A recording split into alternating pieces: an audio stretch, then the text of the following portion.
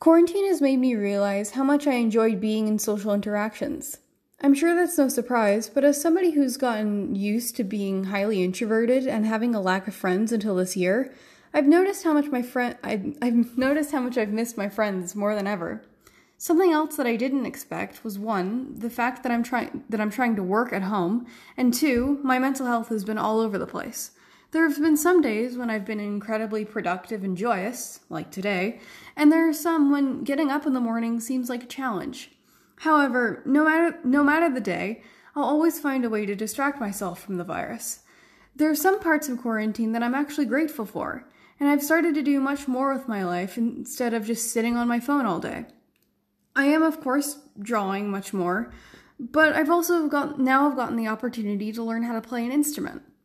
My instrument of choice is a kalimba. I thought it would be fitting to learn how to play songs that were calming in this time of heightened anxiety and paranoia, and I'll never regret it.